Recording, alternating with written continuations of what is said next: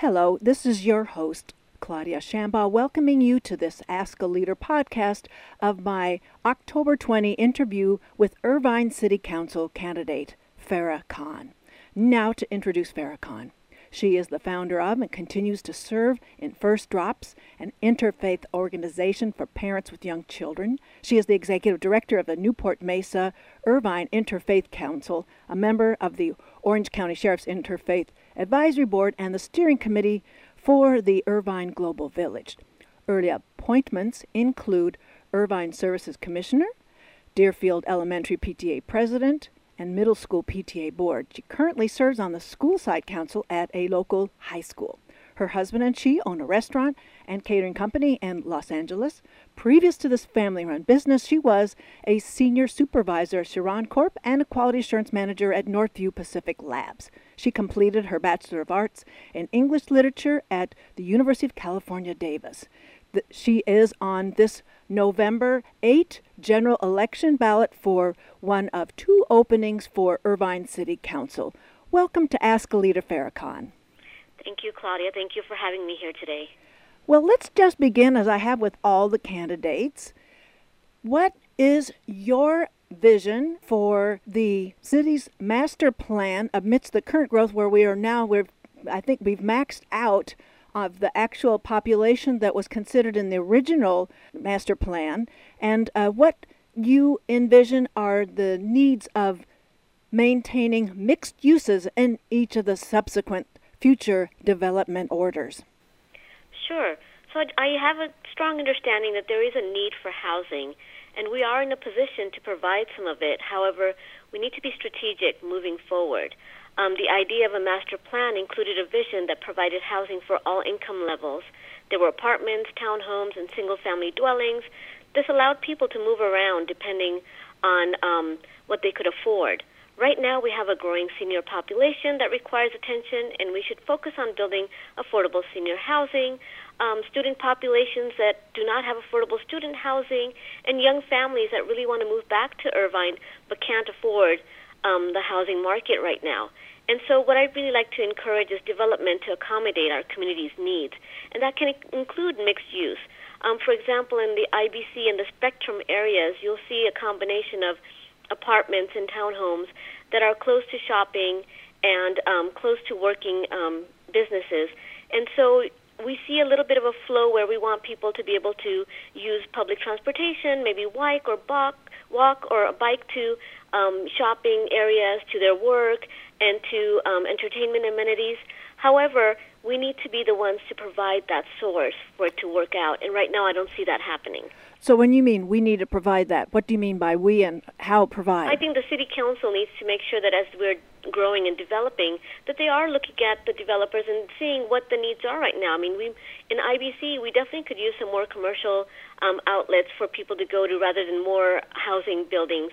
And we don't see that. We have very small commercial places where there's grocery shops or restaurants, things like that in the IBC, because if we're encouraging people to walk and bike to these places, we need to at least provide them with a good variety of them. So, Farrah Khan, what in your background informs you and gives you the ability to effectively negotiate with developers who have a development order before, let's say, your planning commission appointment and yourself in leveraging these kinds of aspects of the development order? Because I know it was very difficult to hold the line with maintaining the village form of the Woodbridge area where the redevelopment was considered, and it's very hard to get all or sufficient number of council members to leverage an affordable housing increment in development orders. They haven't been able to do that in the last many years. Right, but then you know what? My experience, not only in the regulatory affairs quality assurance background, is where I know how important it is to do more work prior to a new project by asking the right questions about commercial needs, transportation needs, school, childcare needs, park needs when working on development. But also, the main experience comes from my working in the community.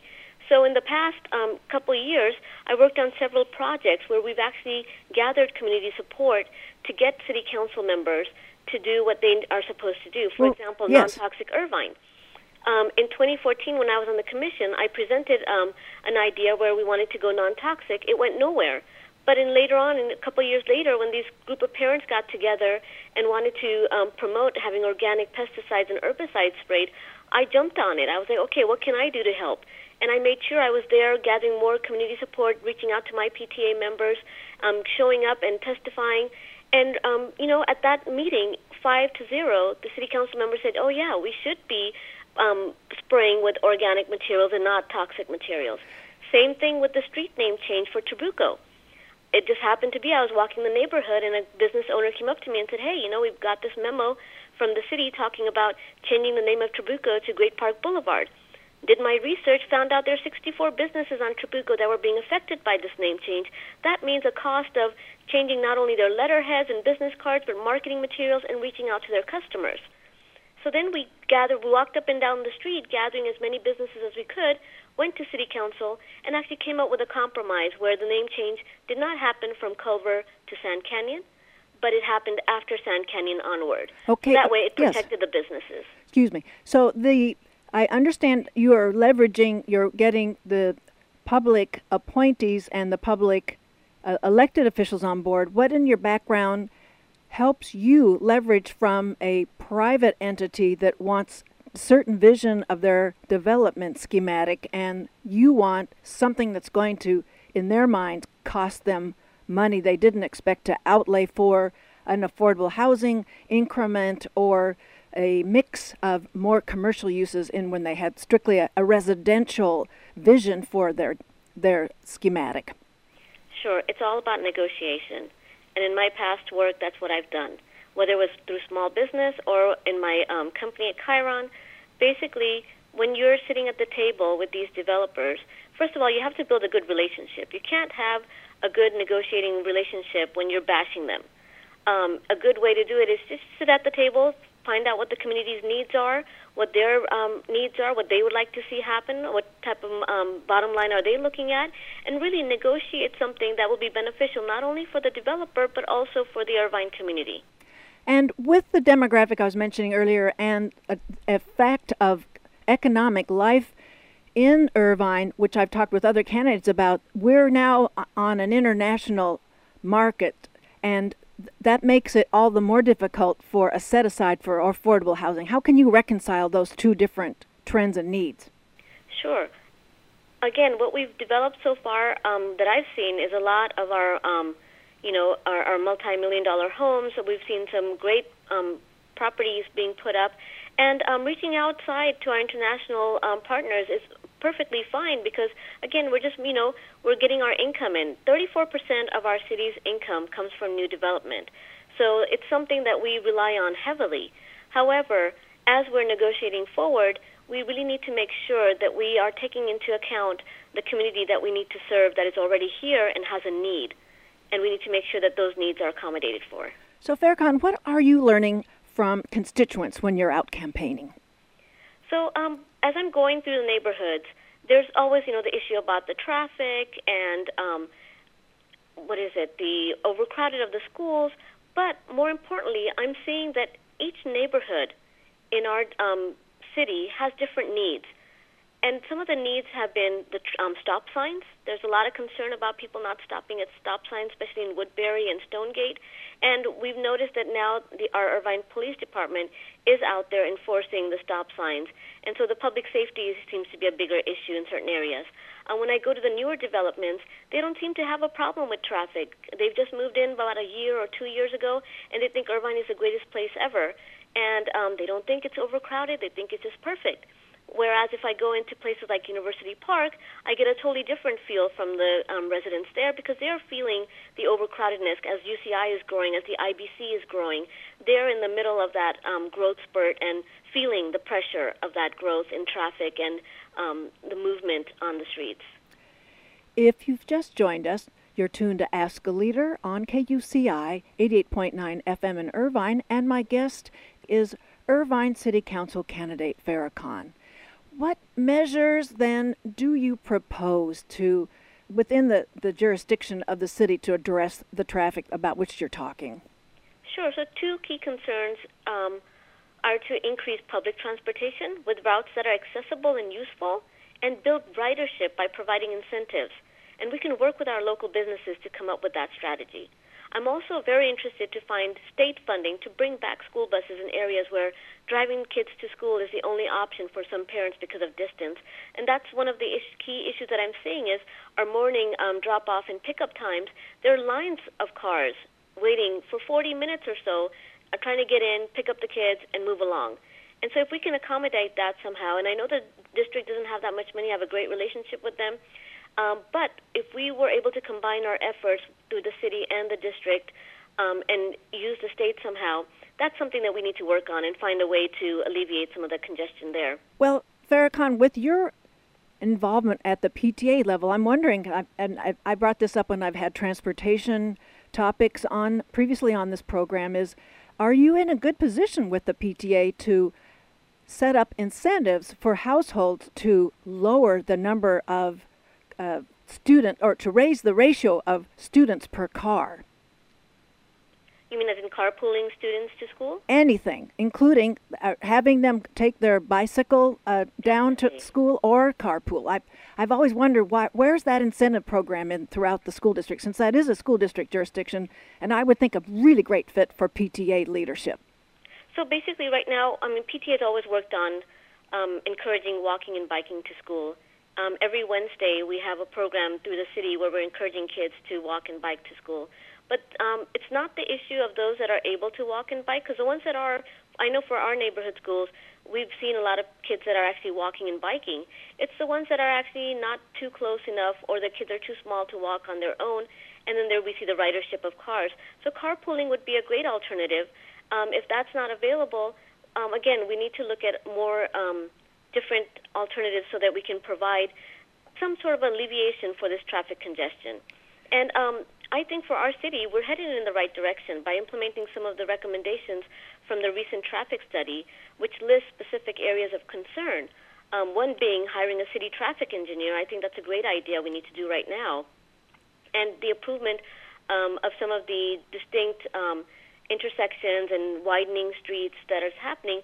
But again, our focus seems to be very much on the automobile traffic, and we need to kind of shift that and make it more prominent in the public transportation, walking and biking. Well, we have had in the past institutionalized on the municipal level, right here in Irvine, some ordinances that address climate change globally, but on the city level.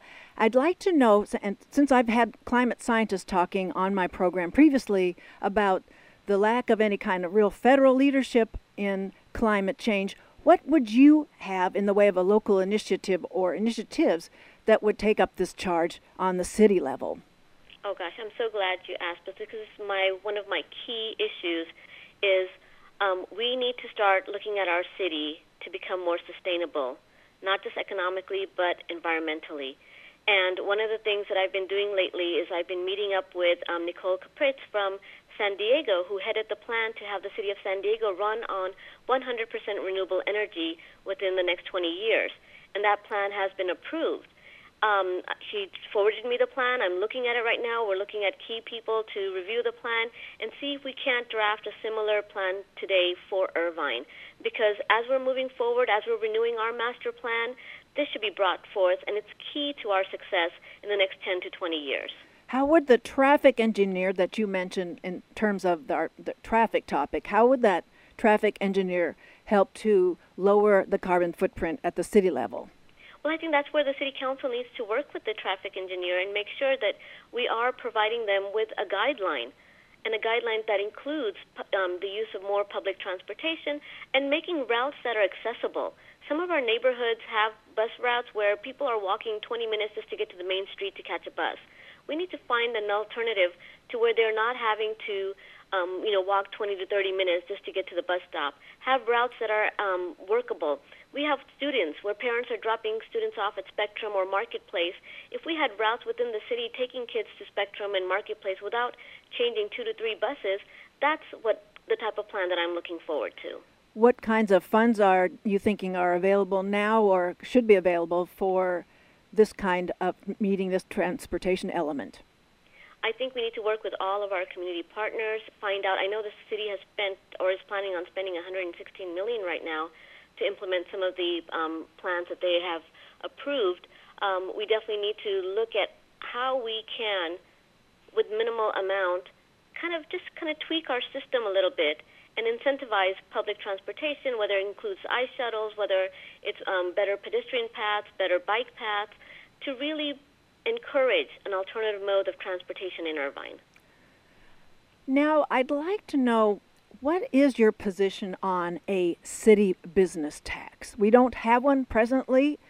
There was one that was a prorated formula. Then it was a stock $50 per business tax. It was dispensed with in the last 2 years. Right. What is your position on this element of this contribution toward the city's treasury? I think the city made a mistake to remove the city business tax. We had one of the most reasonable business license taxes in the Southern California of only $51. As a small business owner, paying $51 on an annual basis was the least of my concerns. Now we have a business license program that costs about $600,000 a year to run with no income to support the service. Whereas with the $51 annual tax, we were bringing in a little over $1 million. So now where will the funds come to cover this cost? Will it be taxpayers? Where is it going to come from? It's going to come from our budget, our general budget, and that's a cost now. If the city is really interested in helping small business owners, we must work with the State Board of Equalization and other licensing agencies to provide tax breaks to small businesses.